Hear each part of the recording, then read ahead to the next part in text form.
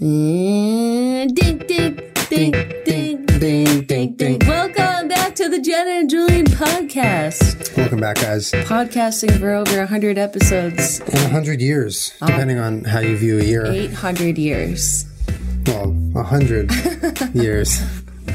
This episode of Jenna and Julian podcast is brought to you by Tracker. Guys, never lose your phone, never lose your belongings. Again, with the coin-sized device that locates anything you might need. Keys, wallets, bags, computers.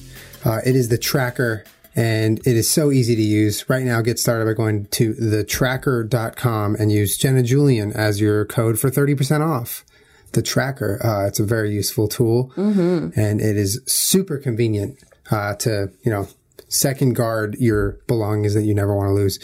Other sponsor this week is BarkBox. BarkBox is a monthly subscription box for your little barking friend. What is this? Is this a flashlight? Yeah. It's pretty cool. BarkBox sends you a box of toys, treats, customized to your dog's needs, size, and breed each month. Right now, you can get a month free when you sign up for a 6 or 12-month plan by going to barkbox.com/JennaJulian. Let me tell you, these toys are quality dog toys that Peach and all of our dogs really, really love. So thank you to BarkBox. Thank you, sponsors. Thank you so much. We'll get more into that in the halfway point, right? Yeah. I'm in there.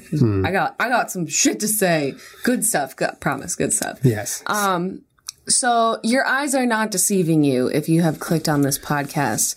We are not going to Frank Ocean you any longer. Not any longer, guys. The wait ends today because we are doing, is this the 4th? I think it's 4, yeah. The number 4 of the highly requested, although I'd say the most requested is with Shane Dawson, which we've explained we would always love to have Shane on here, but it's not always a reality to just make that happen. Yeah. But this is our 4th conspiracy theory podcast, and you guys have been asking for it since forever. So we finally just sacked up and did it, fam. We sacked up. We sacked it Sacked up. all the way up for Harambe. Sacked all the way up. So we spent quite a bit of time preparing these beforehand. And how many do you have? I have 3. Okay. I have like 3.5 to 4, but one of them is two of them are kind of 1. Right. Yeah. So yeah, we've prepared this podcast by doing some research on conspiracies that we both find interesting, and we wanted to just basically discuss them, right? And talk That's about. why we're sitting here OG style with our laptops. Super OG. This is exactly what we used to do. This is our old setup. Yeah. So we have our notes here in front of us, and I say we just jump right into it. Yeah, I'm excited. I'm excited too. I'm really excited. Let's let our minds wander and see the bounds of the conspiracy verse. Woo! My favorite thing to do. It really is your favorite thing to do. It really is. You love this shit. I know. All right, let's have Jenna go first. Why don't you go first? Oh, I'm gonna go first. Why don't you go first? You do the honors. To be fair, I'll try and keep them not too long, but the first one is the one I've been holding on to for a while now because it's one of my favorites that I've ever discovered. All right, so let's start off strong right here. What's your favorite? Yep. Okay, so forgive me for a lot of these because when we're doing these podcasts, it's hard to compile all of the evidence into your brain. You have to kind of write them out, which is why a lot of this is going to be me reading you some stuff. Yeah, same here. Same here. Yeah. A lot of my notes are just going to be read to you. Okay. So. I'm going to close my computer so I can listen to you. So you can absorb? I can absorb. All right. My first conspiracy theory is... It's not mine. All of the things written by William Shakespeare were actually written by Sir Francis Bacon.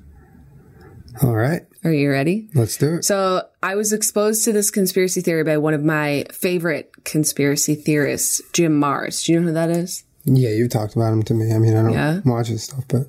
I saw it in a video when I was down a deep dive on YouTube, and I can't remember which part of which video. It was a lecture that he was giving.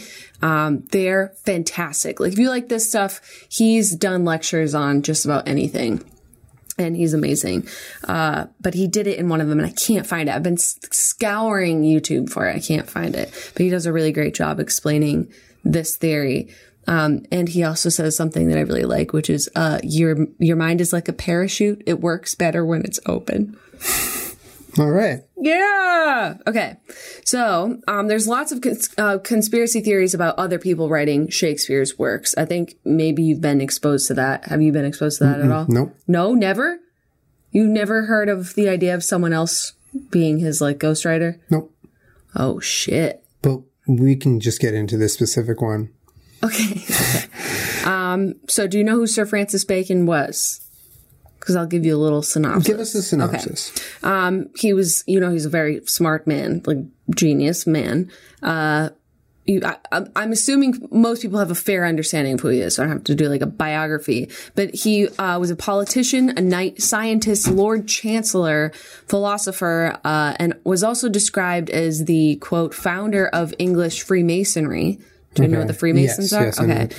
And a guiding light of the Rosicrucian Order, which is another secret society, and was very much involved in the underground operations of the Knights Templar. All of those things you can look up if you're not familiar or you want to be, but they're basically secret societies based in like science, mathematics, architecture, chemistry, astronomy. And like the Knights Templar, the Rosicrucians, the Freemasons, and all of them were endowed with a very special knowledge. And according to some Masonic writers, the only difference between the Royal Society in England and the Freemasons were that the Royal Society conducted open meetings, whereas the Freemasons they were private. Always met in secret. Okay. 20 years after Sir Francis Bacon's death, his invisible college of followers, oh, sorry, I read this wrong. Which in 1660 became the Royal Society of London for the Promotion of Natural Knowledge. So they formed that after he died. In England, because of all the different dialects of English, a lot of people couldn't even understand each other from different parts of England. And the language was pretty crude. And by the time Sir Francis Bacon was dead, it was one of the most refined languages that there were. He realized the best way for people to learn was through communication, like arts and literature, that sort of thing, rather than teaching. And in order for England to be a great country, they had to be unified by language and sort of have a unified idea or some sort of, core learning. You understand what I'm trying to say? Yeah. So in order to become what Sir Francis Bacon wanted England to become, he needed to get everybody on the same page. They all needed to have a certain level of education. And are those the dogs? Yeah, I think so. Sorry, I couldn't hear. Let me just put them away real quick. Or you can let them in. Are they just going to sit here and cry? I don't think that's going to be happening, guys. Sorry. Go ahead. So, imagine in America, if we wanted to ever be a great country, we can't just have people, you have to have some sort of education system, some sort of language. We all got to get together at some point to for move sure. forward. Definitely, yeah. So he hung out with a lot of poets, artists, and like-minded people who, through writings and making up of words, were responsible for circulating new words in English. So he was also a lawyer, an attorney. Sir Francis Bacon. So he helped sort of shape the language, would you say? Or? Keep going. Let's just keep going. Sir Francis Bacon had his own printing press and a scriptorium of scribes that would translate things like the Iliad and the Odyssey into English so people could read them. Okay. Because Sir Francis Bacon, I think, knew a lot of languages, but mostly Greek, Latin, and English. And that is, way above the education level of a lot of people at the time, right? Okay, so that's why you have all these great philosophers, and then everybody else is like, I make potatoes. Yeah. And so how do we get everybody educated on all of these Greek classics and stuff like that? You have to translate them into English. Okay. In order to get people to get going here. Wow, Kermit or Peach. The idea was that he was preparing them. Where is that coming from? The door. Are you sure? Yeah. It sounds like it's coming from behind me. No, it's not. These headphones are tripping me out. I'm sorry. Go ahead. Okay. So apparently, which if you watch Ancient Aliens, this is not a new thing, right? Especially according to Giorgio Tsoukalos with his hands and his hair. This happens to people with great minds that are destined to do great things. Sir Francis Bacon had a heavenly voice talk to him from what he believed to be the goddess Athena, who told him that to hide his identity and write behind a veil of secrecy that would teach the English language to people and put away popular applause. Take that for what it is. Okay. He took this pretty literally, and it drove him to do this for the rest of his life. So he had already, at this point, he was an author. He was an attorney. He would write lots of stuff, philosophy, law, whatever the fuck. He was a great fucking dude. So he needed to get all of this education and English language to the masses, but he wasn't going to do that as Sir Francis Bacon. He took this as, I need to take on a moniker, a fake name, and get this in a way that's entertaining to people, that people like, in order to get people educated. Sort of like propaganda. I mean, in a way, like the way he's delivering it, he wants it to be delivered in a way that people can... I mean, if you know anything about the Freemasons or any other secret societies, yeah. Okay. I mean, some of it is definitely, that's a huge hole that you can fall down about education and Freemasonry symbols and Illuminati symbols and, brainwashing people into believing things they don't even know, whatever, blah, blah, blah. So if you buy into that, he basically has a secret agenda by getting out all of this education and literature and English language to people through entertainment, which was plays and writing, whatever. So the name Shakespeare came from the fact that Athena wears a helmet, which was the symbology of that was that he's hiding behind a veil of secrecy. And he also named one of his writing societies after, I think they were called like the Helmet Society, something like that. You can look it up. And that she held a spear, which she shook in the eyes of ignorance. So if you flip that, you get Shakespeare, right? Yeah. Okay, stay with me. Many people argue that the actual William Shakespeare, the actor, lacked the education and writing skills to ever write anything that Shakespeare wrote. He was barely literate. He could barely write his own name. He didn't even write letters to people. Like, none of that exists. What? So, wait, you're saying that there were written accounts of people claiming that Shakespeare, actual William Shakespeare was illiterate. And William Shakespeare was an actor, and Jim Mars described him, although it's not like Jim Mars knew him, but the way that he does it is really great. He's an actor that hung out at the theater all the time. And so if you're Sir Francis Bacon looking for your perfect person to cover up for this, I'm going to pick you because you could pull this off as this playwright. You know what I mean? Okay. I mean, that's confusing to me for What's sure. Confusing? Hearing that Shakespeare couldn't actually write? Yeah. Okay. Because those are just certain people's accounts, right? These are not... Well, I mean, let me go on here. Okay. Yeah, there's no, they showed the signatures that they do have in a video that I watched, which take that for what it is, of his signature. And it looks like someone, quote, that is unfamiliar with a pen or has never used a pen before and definitely did not know the inner workings of the court, etc. And it's pretty clear that the writer had to also be an attorney because of the jargon and the fact that there's no legal errors in any of his writing at all. So this person, this William Shakespeare, who's an actor, all of a sudden is an expert in... What does it mean to have a legal error in fiction, though? So if you're writing a story and you're like, oh yeah, and then he got arrested and then they killed him, and that wasn't accurate for how the system worked, you can't just write like a legal, like imagine sitting down and writing Law and Order SVU, a whole episode. Like my episode of Law and Order SVU would be totally inaccurate. Okay, I see what you're saying. Like the dealings of the law in this fiction that he wrote was perfectly accurate, so someone had to know the time, law. Right? Okay, or the inner workings of the court. Okay.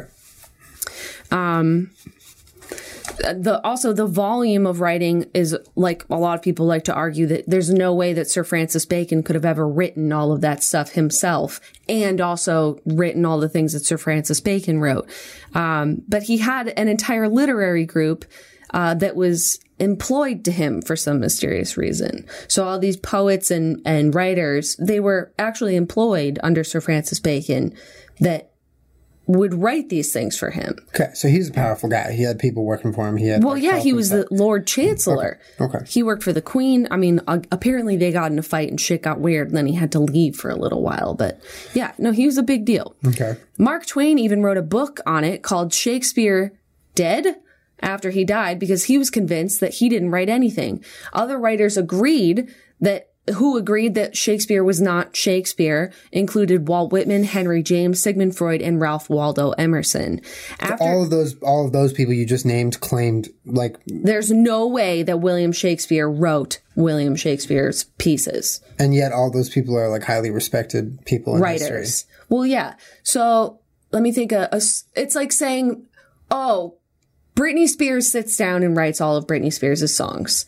She's maybe that's a bad example, but it's then like, Lady Gaga being like, bitch, no, you did it. And Jay-Z being like, no, you didn't. And like a whole bunch of other musicians like, being I've seen you in the studio. There's no way you wrote that.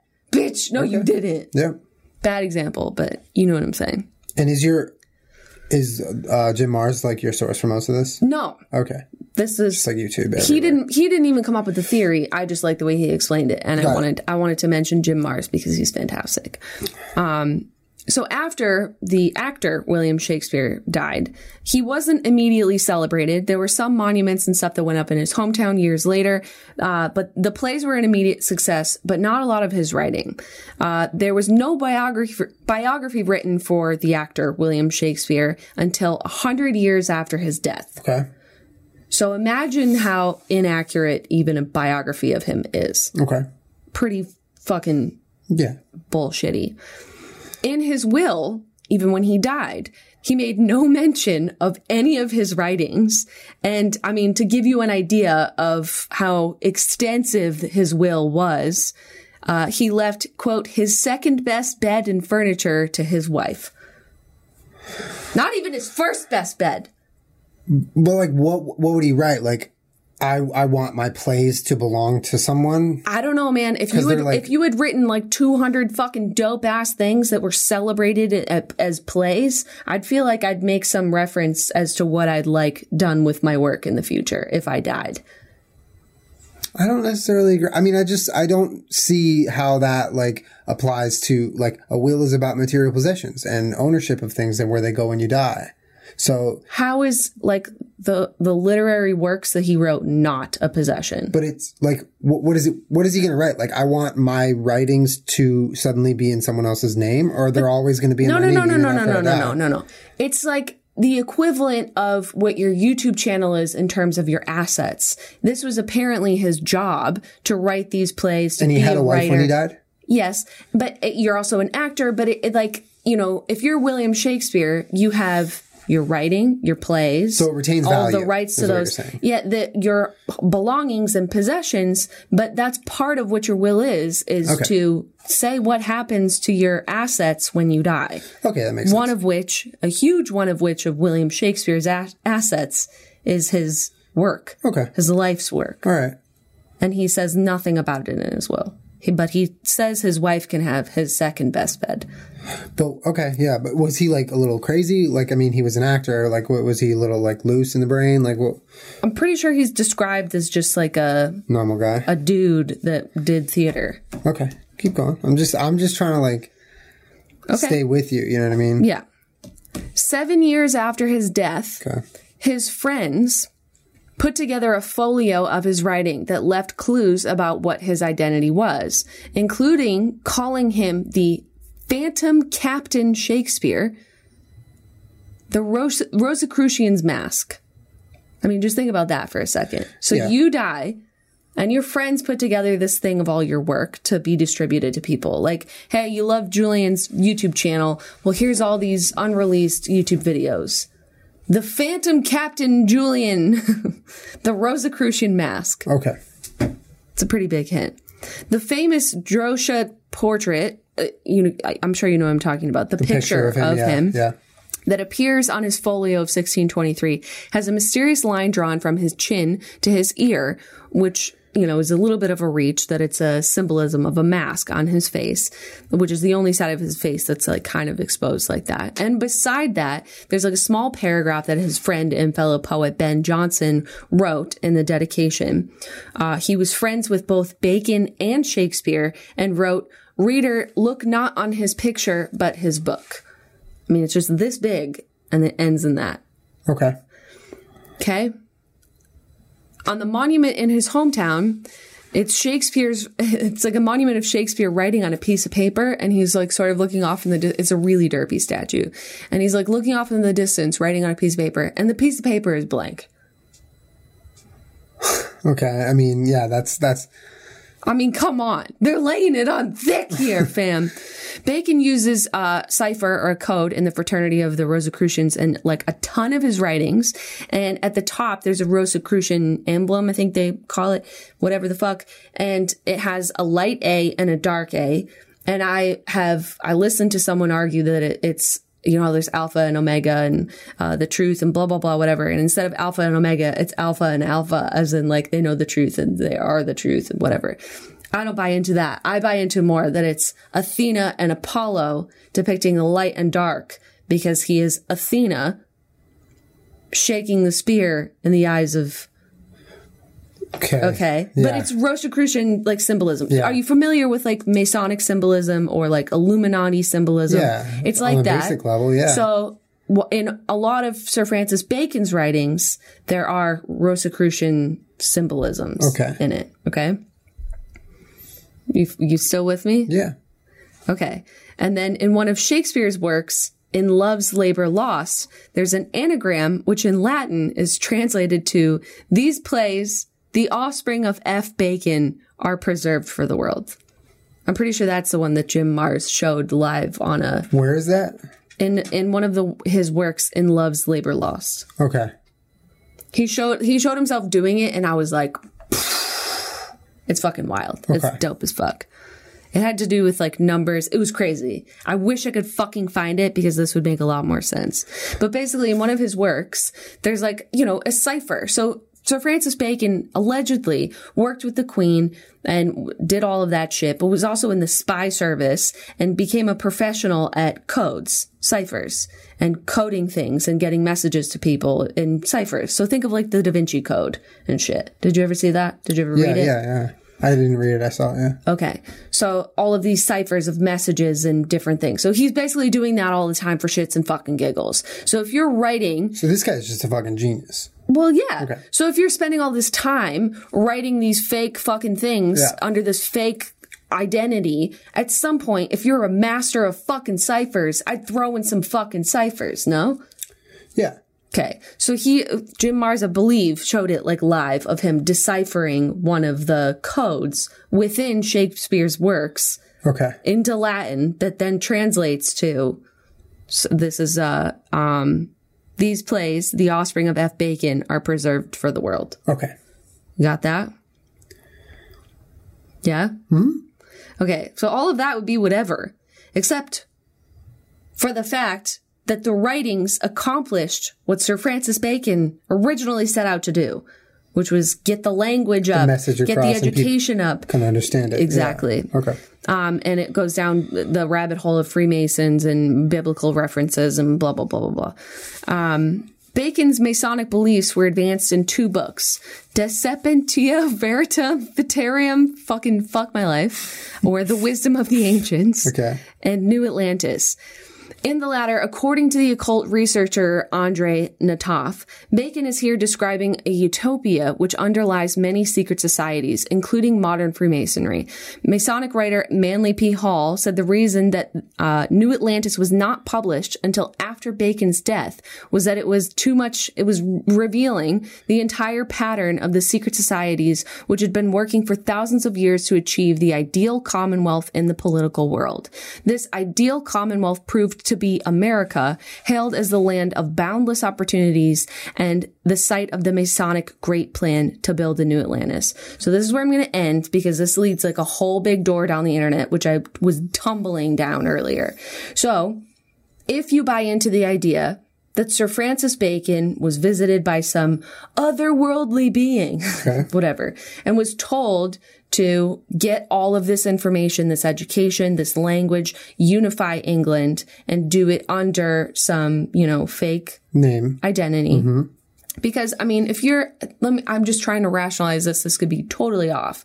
But it's the equivalent of someone working for the government being like, here's all of these beautiful works of art. Please read them. We'd be like, fuck off. You have to put them, you have to like disguise them in a way that's going to interest people. I get that. Yeah. So then people are reading this thinking that it's this brilliant playwright. How romantic, how amazing. Meanwhile, and for taking them getting this information. Yeah. Meanwhile, there's just fucking daggers of science and law and just deep philosophical ideas in there that, and hundreds of thousands of new fucking made up words that will get everybody on the same page in terms of what our fucking language is. Meanwhile, Bacon is 2 layers removed from it. He's removed from it in the sense that it's not just prose and it's not just writing. It's a play, and also that it's under a different name. Yeah.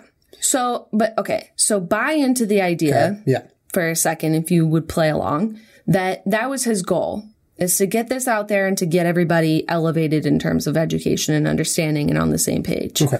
He accomplishes that with the goal in mind that the Freemasons and the Rosicrucians, their goal is to then colonize the United States, with England being the forefront of that. So there's a literal rabbit hole of what you can go down in terms of the history of the Freemasons coming over and trying to colonize the United States. But in order to do that, he needed to get England on the same page. Okay. And to colonize America for the Freemasons. I mean, we have a lot of Freemason symbology. If you ever go down that hole on the internet of like Washington, D.C. and like just the way that cities are laid out, just all that shit is fucking wild about the Freemasons and their history with this country. So if you trace that back to Shakespeare and Sir Francis Bacon with the goal of bringing that Freemason society over to the United States and having this be like the new land, the land of the free, the land of science and whatever the fuck. It's fucking wild. All right. I mean, if there's anything that you can take away from it, if you wanted to, it's the idea that the best way to get a message across is through entertainment. And there's also tons of theories, conspiracy theories about what we're being shown and why we're being shown it in terms of TV, movies, censorship. Yeah. I mean, I guess my biggest question is, and I can only really answer this by doing my own research, later on or whatever, but it's like, if all this evidence, like, not specifically like,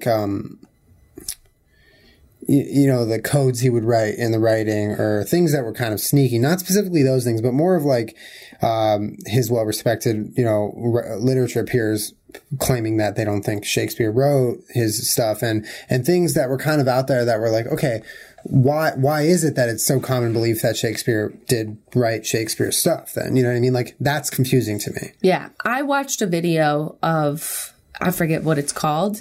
I have most of my references for things on here that you can check out, but I do not remember the name of this one, where they interviewed someone with the Shakespeare Foundation or whatever you want to call it, the people that are preserving his history and his legacy and his, I'm sure a lot of money or whatever that goes with that. Yeah. And they just flat out deny it. They refuse to investigate it. They refuse to do any of that because it preserves their foundation, essentially. Yeah, like they're benefiting off of the fact that people still think, he is the one who wrote that stuff. Correct. Yeah, no, and that's actually a really good answer. There are other interests at work that are trying to keep that belief a belief. Right. I mean, you can question anything, why in our textbooks, an American textbook is vastly different than a German textbook. Yeah. You are taught things or you learn things that are you don't even have control of them before you accept them as fact. And they might be so far off from the truth. And there are many interests going into play in making those textbooks the way they are. Yeah. I mean, when you look back on your, middle school, elementary school education, what you're taught, it's Banana Town. Yeah. Yeah. Like.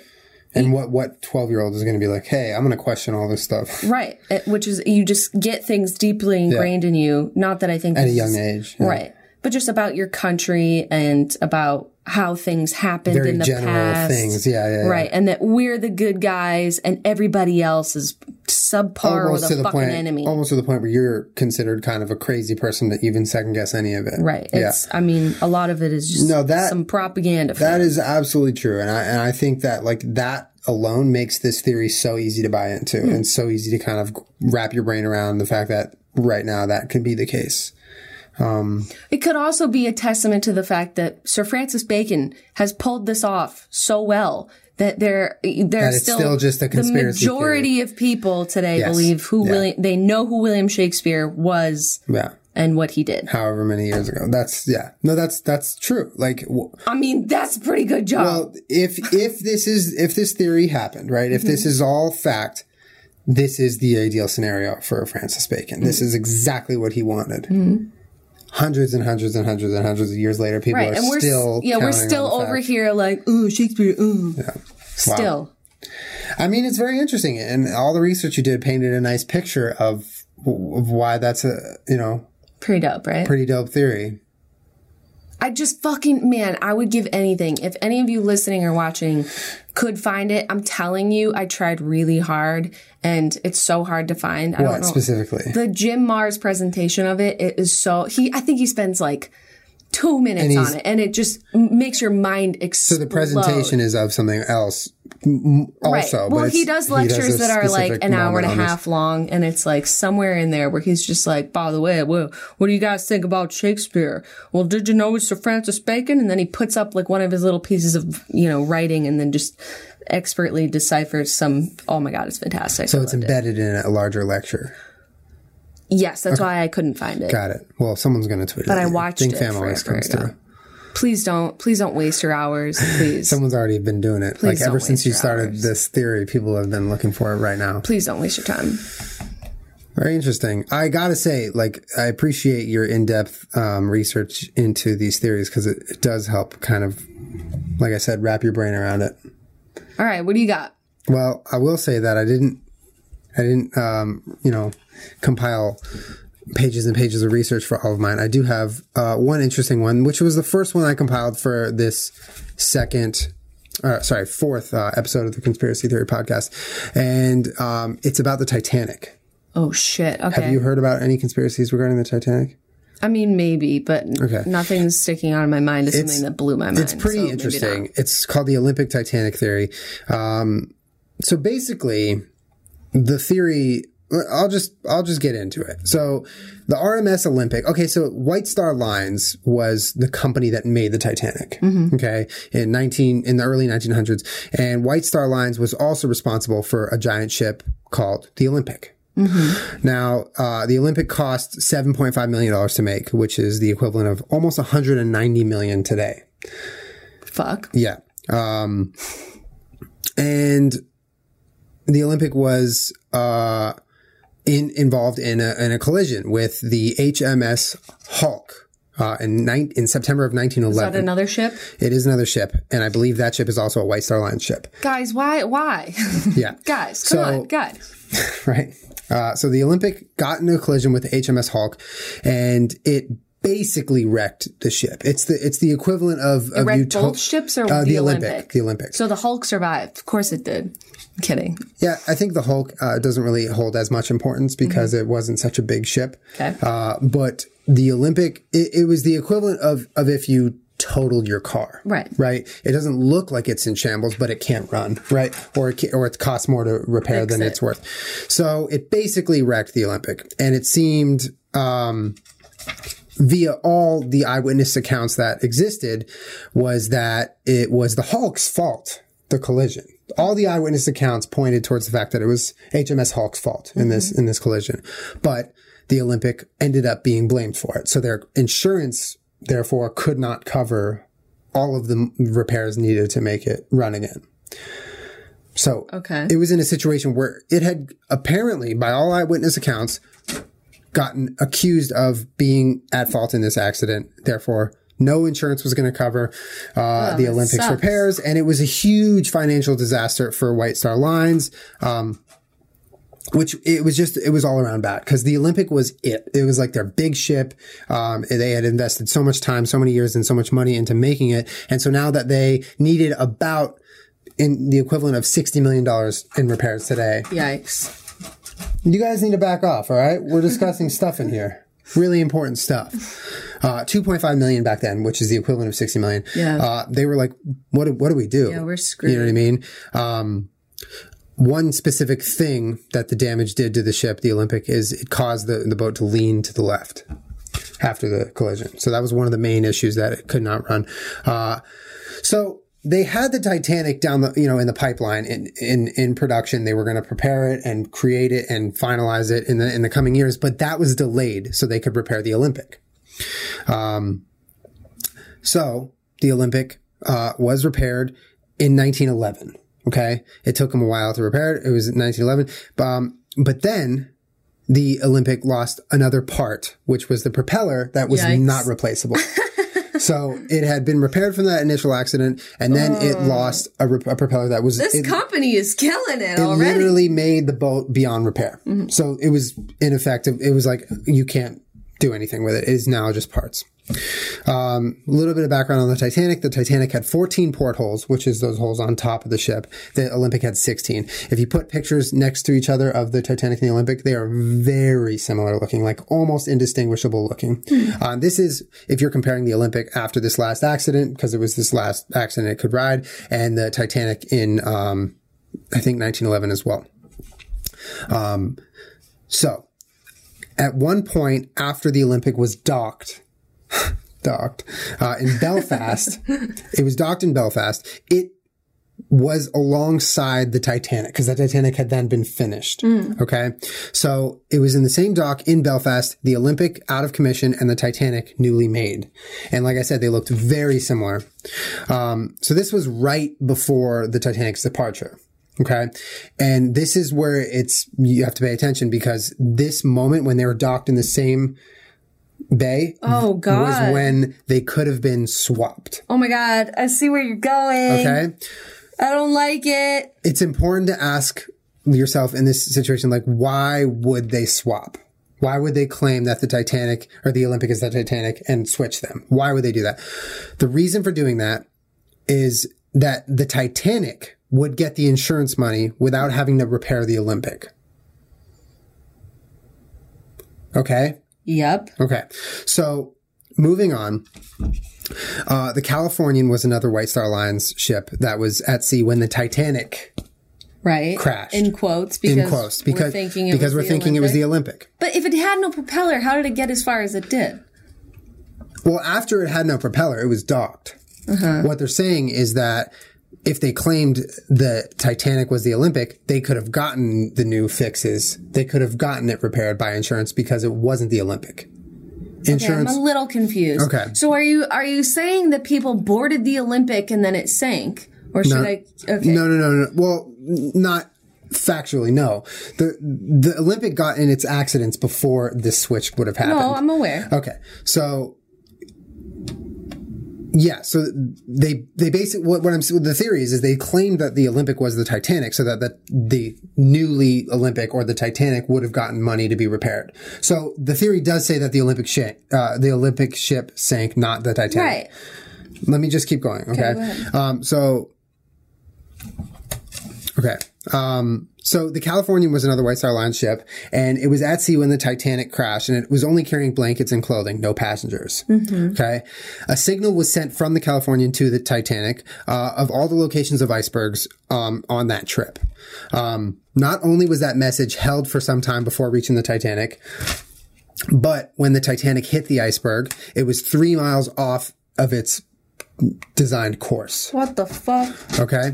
So it hit an iceberg 3 miles off its course, and it hit an iceberg that in a clear night, like it was when the Titanic crashed, you should have been able to see the iceberg from 8 miles ahead, out of the iceberg.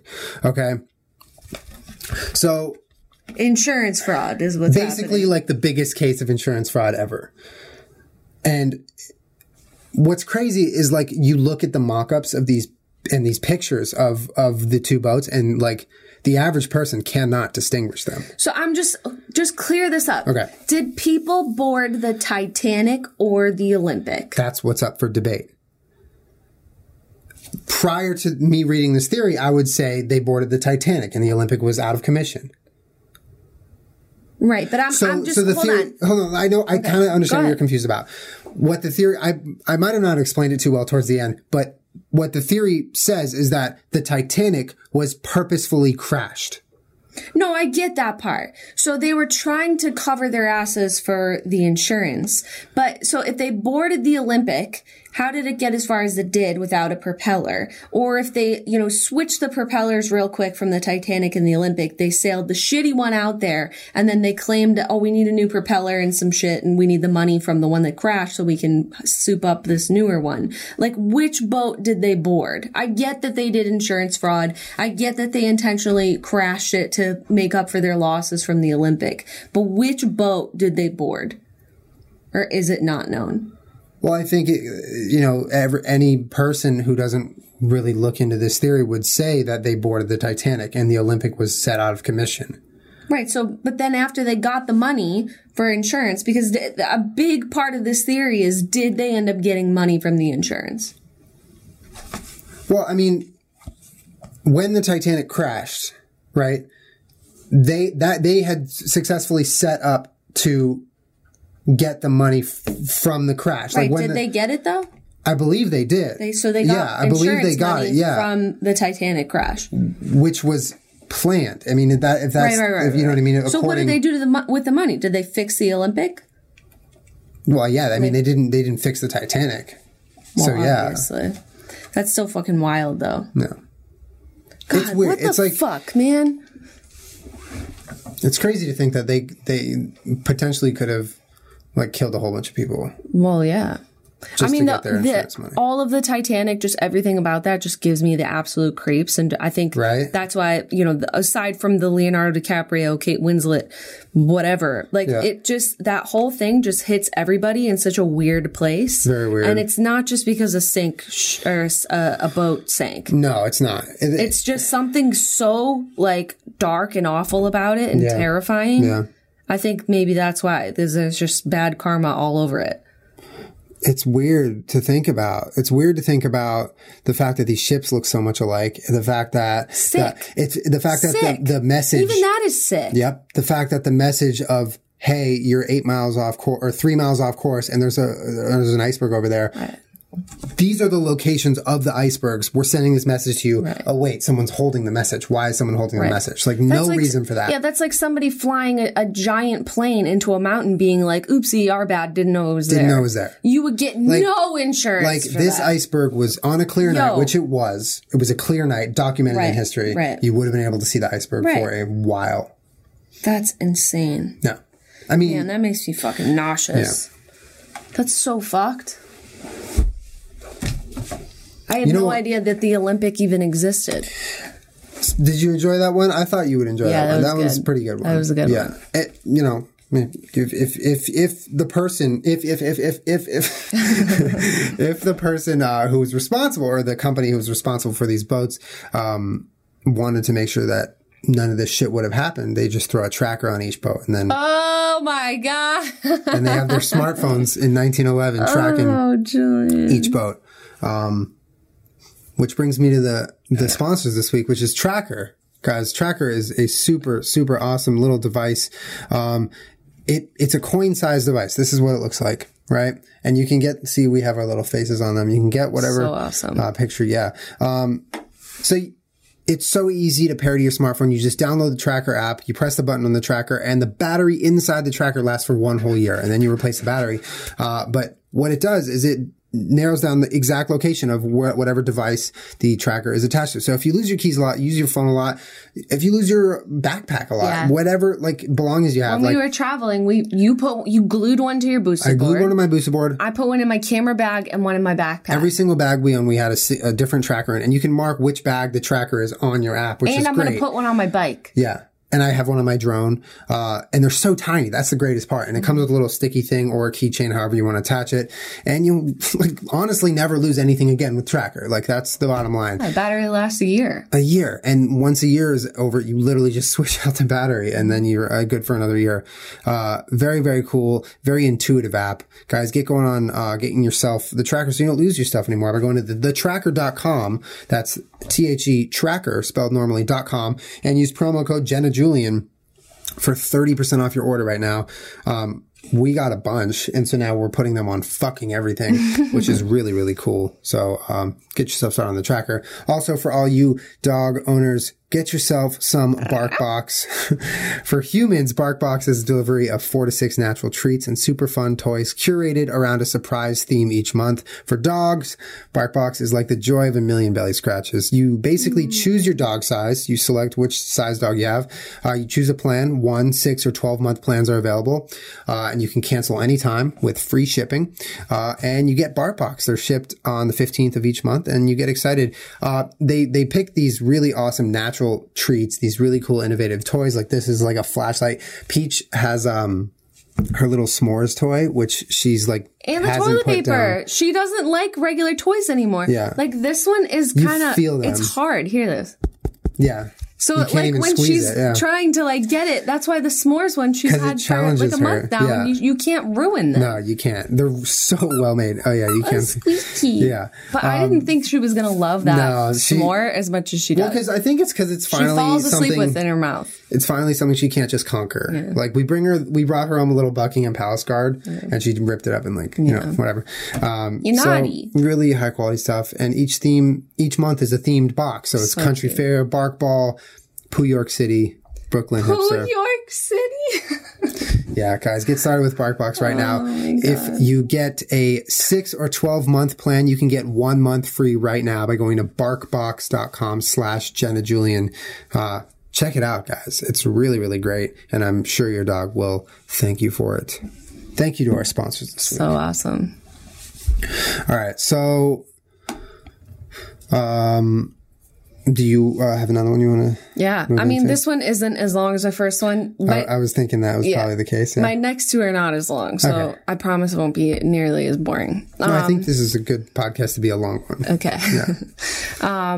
My next one is, you were actually yelling at me to go to sleep one night while I was watching this on YouTube because I was down an absolute rabbit hole.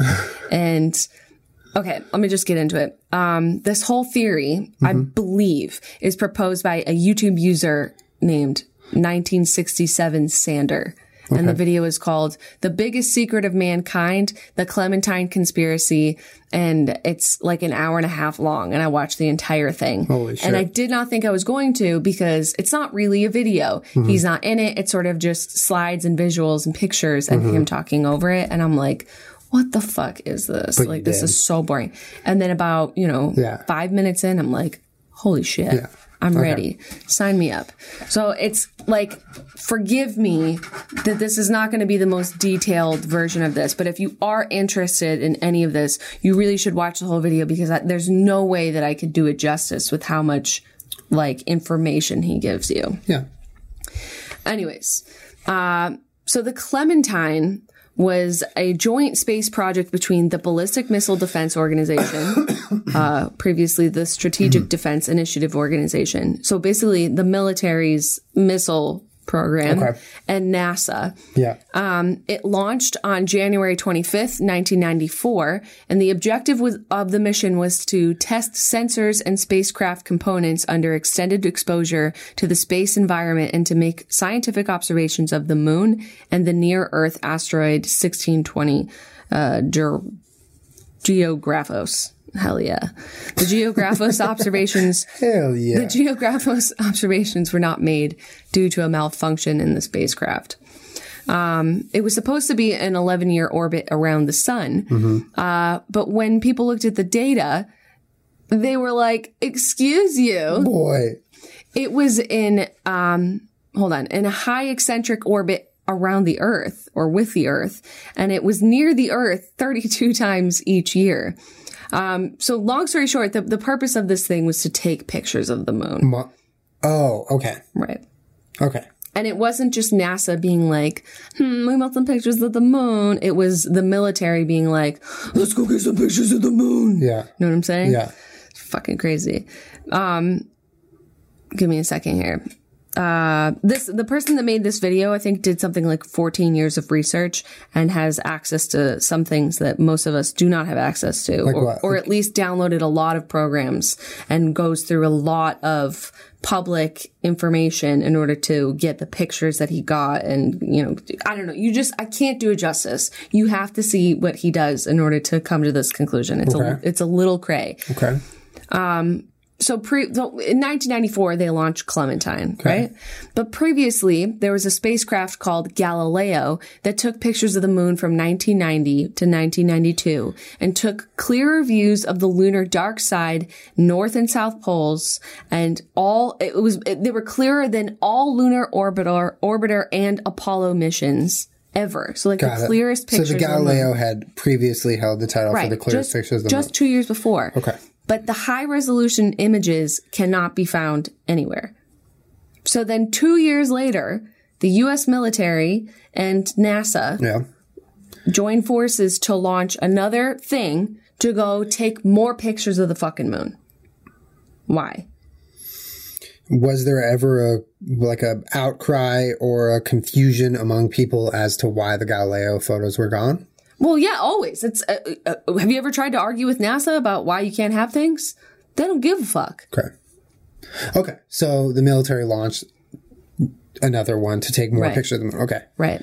But it's not like NASA. I feel like the general consensus of people is like, oh, NASA's doing stuff. Okay. Even though we all know that the government has a fair hand in what NASA is doing. Okay. Right. But when it's like the ballistic missile fucking people and NASA going to the moon, people are like, what the fuck? Yeah. What are you guys doing up there? Yeah. And why can't we see the pictures of the moon? Mm-hmm. Why can't we see the ones that Galileo took? And why can we only see a handful that Clementine took? Is there something that you don't want us to see? Yeah. NASA? Yeah. You expose him! Expose him. Expose him! Okay.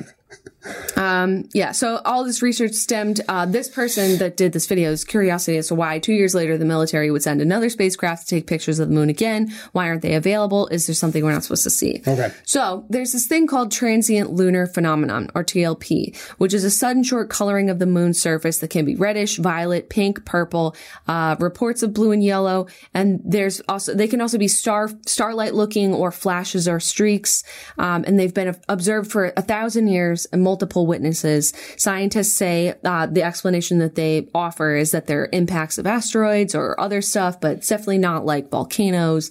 You know, if anything, it's just some gas things happening with reactions of things crashing into the moon is the explanation. Okay. But without fail, people report TLP like throughout history. Okay. It's not like some new fucking thing. It's like saying like, oh, it's the first time anyone's ever claimed to see a UFO. Okay. You know? Yeah. Anyways, so all the pictures that we get from the moon are grayscale. You know that, right? Why? Oh, because of what you just said. Yeah. Like the colors. Sorry, go ahead. TLP is a phenomenon of people seeing colors on the moon, flashing colors on the moon. And yet all the pictures that we ever get of the moon are in grayscale. Even still now, like there's no color in moon pictures. NASA, you're telling me you can build a spaceship to go take pictures of the moon and you can't take them in color? Wait, so you're telling me every picture I've seen of the moon is black and white?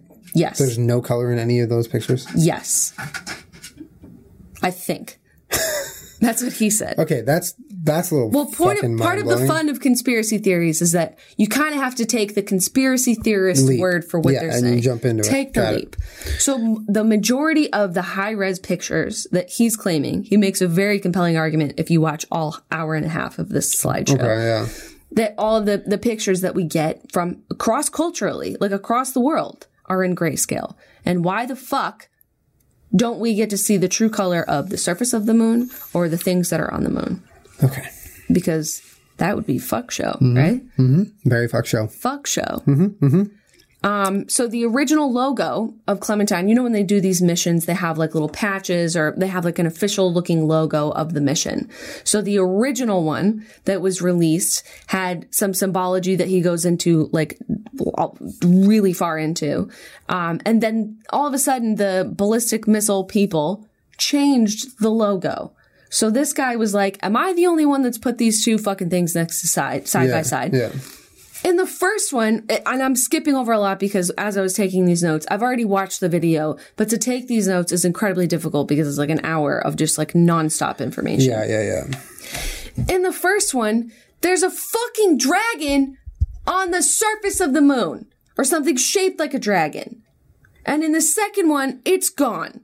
He makes some really compelling arguments as to this giant, like bigger than Manhattan, like taller than anything you've ever seen in your life, a dragon in a picture of on the surface of the moon. And this was from Clementine. So if you look at the pictures of Clementine, which is why he holds on to Clementine so desperately, those are the clearest images of the moon where you can clearly see that there's something on the surface of the moon in a certain place. And then in later pictures of the moon, it's gone. They're not there. And this is not news because if you follow any of the Google images, the Google Earth, the, Google fucking moon, whatever the fuck, there's black boxes on pictures of the sun. They've blocked out certain areas of certain things. They blur things out. He basically proves that NASA and the ballistic missile, whatever, like altered the pictures that Clementine took and that other spacecrafts have taken because it's not there. And he spends the majority of the video enhancing these pictures and showing them from all angles and explaining to you why like NASA is hiding a gigantic mass of something shaped like a dragon on the moon. Well, fuck, man. So when you say shaped like a dragon, like if you're looking at the moon like flat, like you're not looking at the profile. No, it's like so you see it on the profile of the moon. No, you see because we're taking pictures of the moon from the sky. Flat. Okay. Sort of. Okay. Yeah. So, but it's in the shape of a fucking dragon. So it's the Clementine conspiracy, aka Project Golden Dragon. Because this is what was important when he starts talking about the TLPs, is that if they gave you color pictures of the moon, maybe you're going to see some shit in color that they don't want you to fucking see. Okay. Maybe it would have provided like more info as to what the fuck it was. Okay. Or maybe it's more difficult now for us to Photoshop out all of these colored gases when we could just show you this black and white picture. I mean, he proposes a couple of theories of whether or not it's like organic matter, whether or not this is a living like dragon type thing, or if it's some sort of, biological, how you ever read some science fiction where it's like the ship or whatever people are using or are in is actually alive? You ever? I haven't. No, I've not heard. I mean, there's a theory that maybe it's its own creature or that it's, being inhabited by aliens or whatever, but it might be organic. But the big thing with the TLP is that it's in color, and some of the gases coming out of it are also in color because he's enhancing it with different software, whatever. I don't know. this is what I mean. I can't do it justice. But basically that Clementine went up to the moon, took incredibly high resolution pictures that had a golden dragon on it. They were fucking like, didn't know what to do. Even in the emblem, in the logo, they edited out a golden dragon in a particular place that they were on the moon. And, they don't want you to know about it. Wow. And every picture that you've seen of the moon since is so conveniently blurred. That is fucking crazy to think of. I mean, you've heard about those conspiracy theories, right? About the black box on the sun, and there's just, just nice little things edited out of Google Images and Google Earth. No, but I mean, it's very not far-fetched. You know what I mean? Like, that's one of those things that's very easy to believe. Right. Yeah. Oh my God, Kermit. Why don't you just let him in here? Corby boy! Wait a minute. What? Hold on. What? Uh-oh. Let me sing you a song while Julian looks for something. Do do do do do do do. Anyways, I'm sorry for rambling. I'm sorry for being way too excited about it. But the video, it takes a long time to get there. It takes a lot, but it was really quite electric. And I'm definitely on Team Golden Dragon / Team Clementine. Because, why would this guy spend all of that time looking up all this stuff if he didn't, hit a point every couple of days where he's like, holy shit, I'm onto something. He clearly doesn't seem like the kind of person that's just there, just letting his imagination run wild. He's got some good, decent points. She was out there. She was in the yard, scratching on the door. How was she in the yard? I don't know. Lady! Oh my Oh god. my god. Sorry about that. I knew it was coming from behind You guys us. just witnessed Julian being right about the sound coming from behind us. I have both my earphones on. Oh my god, because I was with her outside, and I guess In the front? Yeah. I mean, the gate's locked and everything. It's fine, but Oh, lady, are you all right? Well, I'm glad you went and got her. oh my god. Hey, lady. It's okay. That's my favorite place to hang. I'm Are you just a little okay? hot. Oh. I mean, she chills out there, and like it's safe as fuck. There's like I shut the gate and I pulled the gate. Wow. But yeah, she's just been chilling out there. Why did? All right, sorry, I didn't mean to interrupt the It's podcast. okay. Lady, you Oh okay? my god. All right. Anyway, sorry. Is there any finishing notes you wanted to hit? Yeah, I already did it. Okay. What do you think about it, though? What do you think about the golden dragon on the moon? I think the color thing of the moon is still blowing my mind. Yeah. You know what I mean? Like that's what the fuck? I've never seen a color photo of the moon. What the fuck? Well, maybe you have. Maybe you haven't. Maybe I have, and the original photo was altered or something. Like, Well, I mean, if TLP is a phenomenon that people understand is a thing, and scientists say, yeah, this happens, how come you never see pictures of, just some red gas or some shit coming from the moon? I just Googled colored pictures of the moon, and everything I saw was like, it looked like it was on Photoshop. I was Right. like, It just what is looks this? like some make-believe Yeah. galaxy moon. DIY. Yeah. Just saying. That's wild. That alone is very interesting to me. So what do you think if I leave one of mine and you leave one of yours for the next episode? Well, the next one I got is really good. I like it. Okay. Never mind. It's not very long. Okay. Okay. All right. I'm going to save one because Okay, I have save two one. pretty long ones left. Okay. So this is basically the story of an activist, and the thing he was an activist about was the corruption of police, predicting his own death. What the fuck? This guy's name was John Lang of Fresno. And he was an activist that he spent a lot of his time exposing the wrongdoings and the corruption of the Fresno PD. Expose him! And the reason he did this is because he feels like, there were moments where he was really kind of done wrong by the police department, the Fresno PD. Kermit, what are you doing back there? He's going behind the green screen, babe. Carry on. Kermit go Kermit. In 2009, Lang was unfairly ticketed while driving. So he voiced his opinion on how because he found out the reason he got ticketed was this plate scanning system that the police had implemented, which was a total scam. Whoa. Basically what they would do is, they would scan license plates at retail store lots in lower income areas in Fresno. And then, Shut up. yeah, and then they would basically follow them and pull them over Oh my God. for a random search, knowing that they had a higher cause or a higher probability of finding something that they had done wrong, or that they actually know that they have done something wrong because they have been monitoring them ever since scanning them. Oh my God. Yeah, so shit like that. So it happened to him. He got ticketed. He voiced his opinion. He went to the Fresno Bee, which I believe is a publication, and said what happened and how he felt it was unfair. Apparently, according to Lang, Jody Murray at the Fresno Bee was feeding her info that he gave him to a Sheriff Mole. The sheriff was named Jared McCormick. Lang, after this whole thing had happened, was starting to notice that he was being tailed by undercover police. Like where he went, when he was home. He had a security camera out front. I believe he put it out there because of this. Terrifying. But he started to notice really creepy shit like tailing, surveillance, things like that. He discovered a 20-minute gap in his security footage. It just skips 20 minutes. Oh, hell no. Which he thinks was from a remote hack. And he also picked up with a security camera videos of these guys in a van with a gimbal videotaping his house, like just in plain daylight. The door's open. They're not even hiding. They're just openly surveilling him. So it was things like this that started to get him really freaked out. He knew that the police, or in his mind, he knew the police department was motivated by profit. This happened, I think, in January, by the way. This is really recent. Of this year? Yeah, January 2016. No. Yeah, so he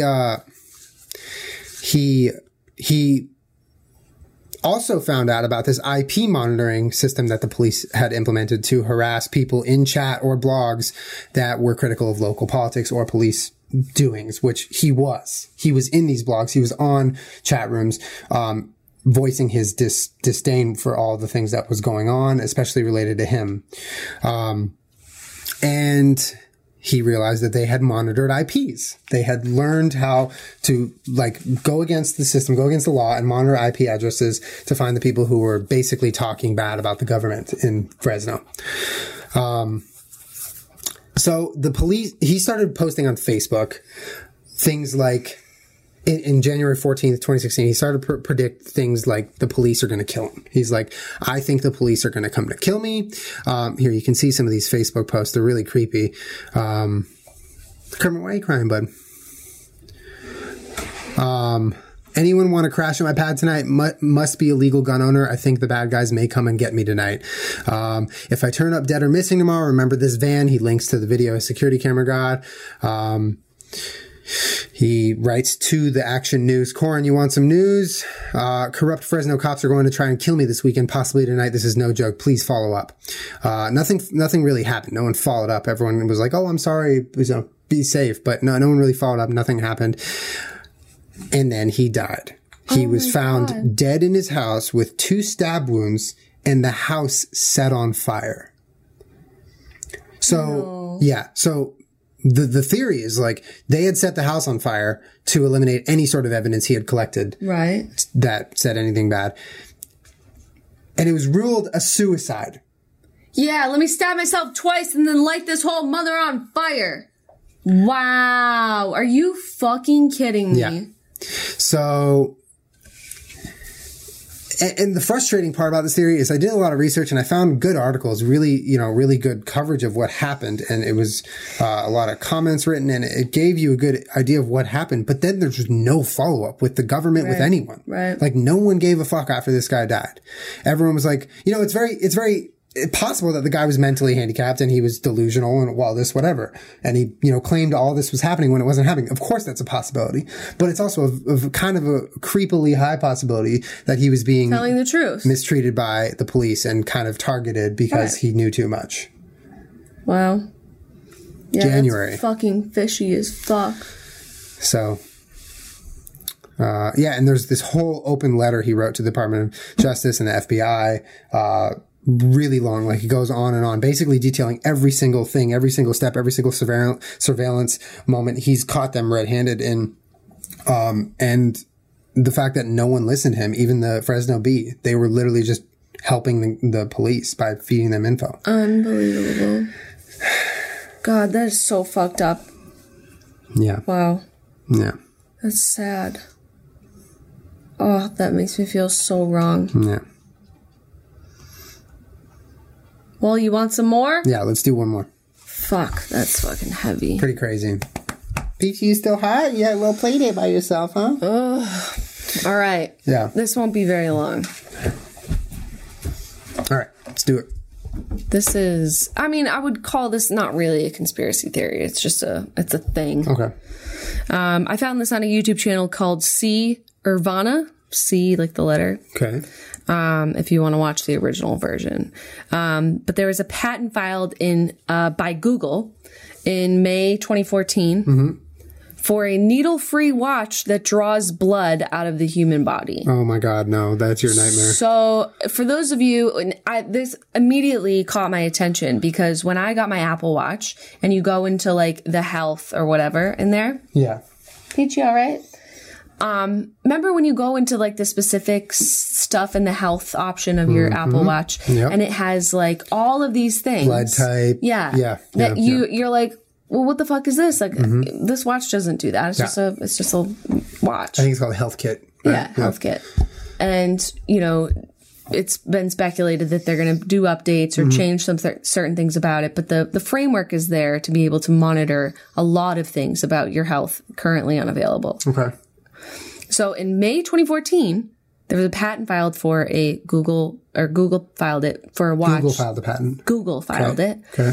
That can draw blood out of the human body. And it can monitor everything like your cells, proteins, blood sugars, whatever, and would be marketed as like a health device. Yeah.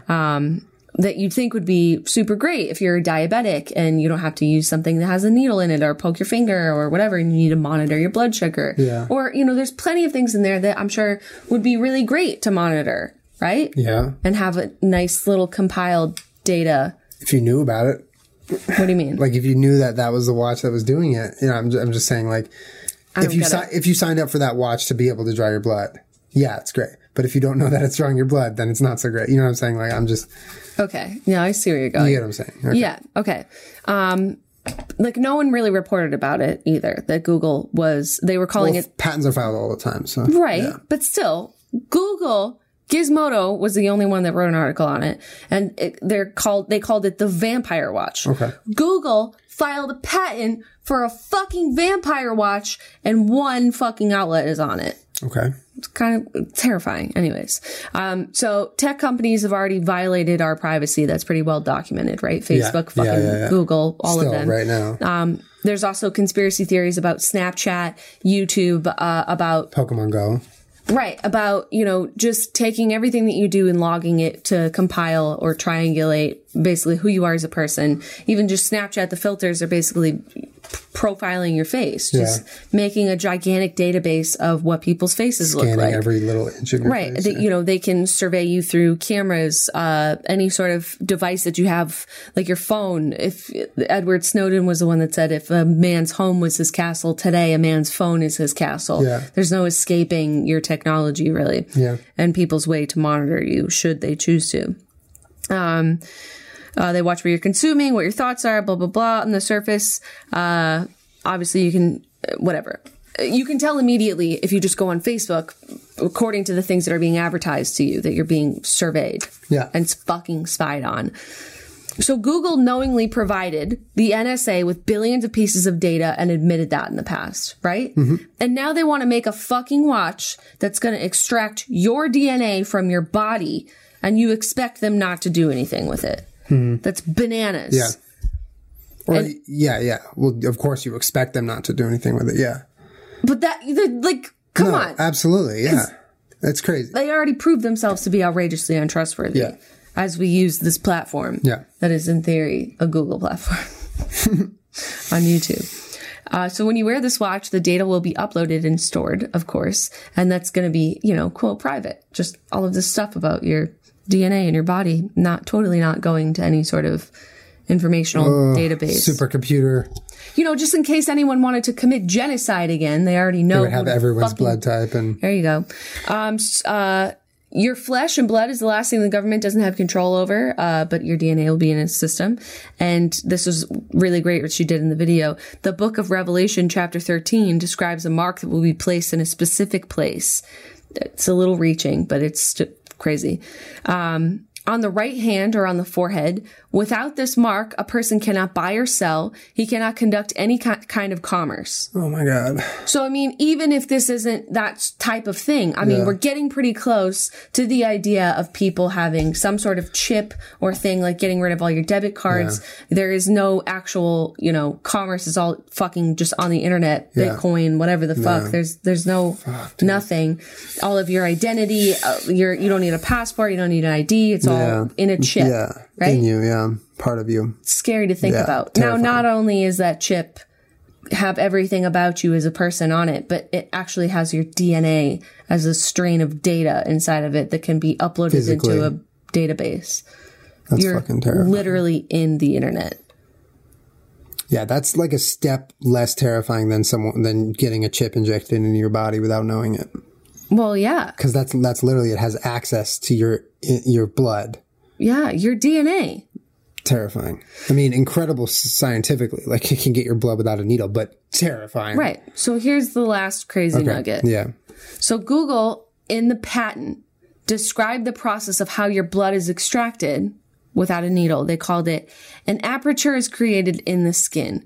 Blood is sucked out and drawn into a negative pressure. An aperture, like an opening. Yeah. Into a negative pressure barrel. According to Google, the watch operates like a particle accelerator. My God, like a linear accelerator? Have you ever heard of CERN? My grandpa works at SLAC, Stanford Linear Accelerator Center. So, you know, the whole idea about CERN and why people get pissed off about it is that even Stephen Hawking, when they're just like, look, fam, you're going to open another dimension and you don't know what the fuck is going to happen. They're colliding fucking atoms together. Exactly. Yeah. So Google in the language in the patent called it a particle accelerator. So if you would play along for a second, if CERN opens a portal to some sort of demonic second coming of, you know, whatever, not Christ, the Antichrist, it's Satan, demon 666, the Demogorg, and you're wearing a tiny device that is a tiny particle accelerator on your wrist. No. Aren't you connected to the dimension? Like, what if CERN opens another dimension and some demon comes out, actual Satan comes out and is like, what's up, everybody? And then everyone wearing a Google Watch that has a particle accelerator on it is now just a zombie. It's like an inside. Everyone suddenly becomes the drone. Right, because they can tap into your particle accelerator. So now you're part of it. Or they understand how to accelerate the little molecules inside your wrist to blow it up. And then everyone blows up at once. Who's wearing it? I mean, if you wanted to go down that road of what a tiny particle accelerator on your wrist might mean, yeah, the possibilities are endless. Fuck all of that. That is scary as shit. That's scary as absolute shit because we wear Apple Watches and we fucking use Snapchat and that shit is like so around the corner. Right. Well, I mean, if you follow any of the technology based conspiracy theories, a lot of it is that everything that you do will make your life easier. And it's marketed to you as like, oh, everything's so much easier now. Isn't this better? Yeah. It's convenient. And yeah, you're like, it's great to be able to open my phone with my thumbprint. Do I think maybe the government is just keeping a database of everybody's fingerprints? Yeah, fucking maybe. But to me, it's worth it. And as these little changes get implemented to where you're giving up more and more of what biologically makes you and your privacy and your safety for the sake of convenience or for ease. I mean, yeah, it's a little fucking terrifying. Absolutely. Fuck, man. You know what I would argue on a completely different note, just like piggybacking, but it's a great theory. I would argue that the government or the NSA or people behind the NSA who want to like seriously advance this technology and get it into the hands of humans without them knowing as soon as possible and as fast as possible, they probably are actively slowing the technology advancements in places like the DMV, the airport, things where like places where people go, no, I'm serious. Like, I know that sounds like a joke, but like places where people have to go, every human being in the country has to go at some point, the airport, DMV, wherever, you're exposed to this like really like outdated system. Like, oh my God, the government has no technology. Like, what are they even doing? But meanwhile, they're super advanced. They're the slingshot of the other way. Yeah, they're literally sucking your DNA out of your wrist, and y'all can't figure out how to get my registration, like without taking 3 hours. Crazy, dude. It's fucking crazy. That one fucked me up. Right? Mm-hmm. Well, I used to work at a tanning salon, right? And we had those little thumbprint things. Yeah, my old gym had that. Right. Yeah. Tons of gyms. Mm-hmm. And that was before you had it on your phone. Way before that. Like at least 3 years. 2-3 years. I mean, stuff like that is pretty wild. And I remember having multiple customers that would come in on a regular basis. And, you know, we have to ask them like, oh, would you please use this thumb thing or whatever? And I've had a bunch of people be like, I refuse to do anything like that because it gives up my rights and privacy as a person. Wow. And I remember being like, okay, I respect that. But you know what? Like, I can promise you, lady, I'm not sending any of this to the fucking government. Yeah. But like, I can say that. Yeah, do I even really know? You're just the messenger. But do I even really know? You don't know. You're a puppet. I know. When the woman was like, well, what do you do with it? I'm like, I don't do anything. Yeah. I'm going to clock out at 6 p.m. and go home. Nor do I believe my boss does anything with it. He doesn't. Yeah. He doesn't go home and make trace paintings of your thumbprints. Okay. Like, I promise you. But I can't say where that data goes. Yeah. So who's to say that Google and Apple and whatever really have your privacy at the forefront when they're developing technologies that are sucking your literal DNA out of your body? It's crazy. Fuck, man. right? Yeah. They take your DNA, they put it into a nice little neat data thing. It's like the largest study ever conducted, right? What makes up the population in this area or where diseases affect certain people. But then, you know, the absolutely evil things that you could do with that data. Yeah. And Terrifying. You can't rule that out as a possibility. Daunting. It's like you don't even want to think about it. Right. Yeah. Wow. Well, fuck, man. Anyways. So, for those of you that want to Google Watch...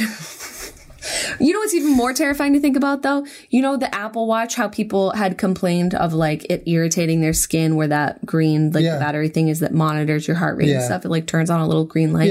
And people complaining that it turns your, like, it irritates their skin underneath it. What if it's already sucking out our DNA? Yeah. Or what if it's, like, fucking implanting something into our skin on a tiny level? They have them for kids now. I didn't read the article. I just saw an annoying picture of it, of like these little monitors for kids, these little watches with a little, you know, baby arm with a little red circle on it. I'm like, don't put it on your kid then. Fuck, dude. It's going to hurt their wrists. I don't need to read an article about it. Just don't put it on your kid. That shit got me all fucked up, fam. Right. Anyways. Good theories. I mean, you kind of killed it this time. This was fun. I'm glad that we finally did this because we don't want to keep you guys waiting forever. Yeah. Hopefully you guys enjoyed this and hopefully it lived up to what you were hoping for. We will obviously do more of these because these will never go out of style, at least for us. And sorry, Peachy had an afternoon outside. Yeah. Sorry about that interruption. I really thought it was coming from there. I thought it was coming from there. But you know what the problem is? Kermit fucking cries wolf. Every time we lock him out of a room, he scratches the door. I know. Yeah. He scratches the door every room we go into. So I'm thinking, okay, it's just Kermit. He, you know... Little did I know, I was hanging out outside before this podcast. I came in. Of course, she was just sauntering around all the way across. Yeah, and please don't worry. There's plenty of totally shades fine. and There's stuff. Shade. There's even a fountain out there, so she's okay. She's good, but she's just such a nice lady. Like, I'm just gonna wait out here and behave. And I love how she was drawn to our voices too. She's very survivalist. My baby, you're a good girl. Well, thank you guys for watching. Make sure you check out our sponsors in the description, Tracker and BarkBox. We appreciate you guys, and we'll see you guys next week for another podcast. Yeah, Dink it up. Love you guys. Bye. Bye, Dink Fam.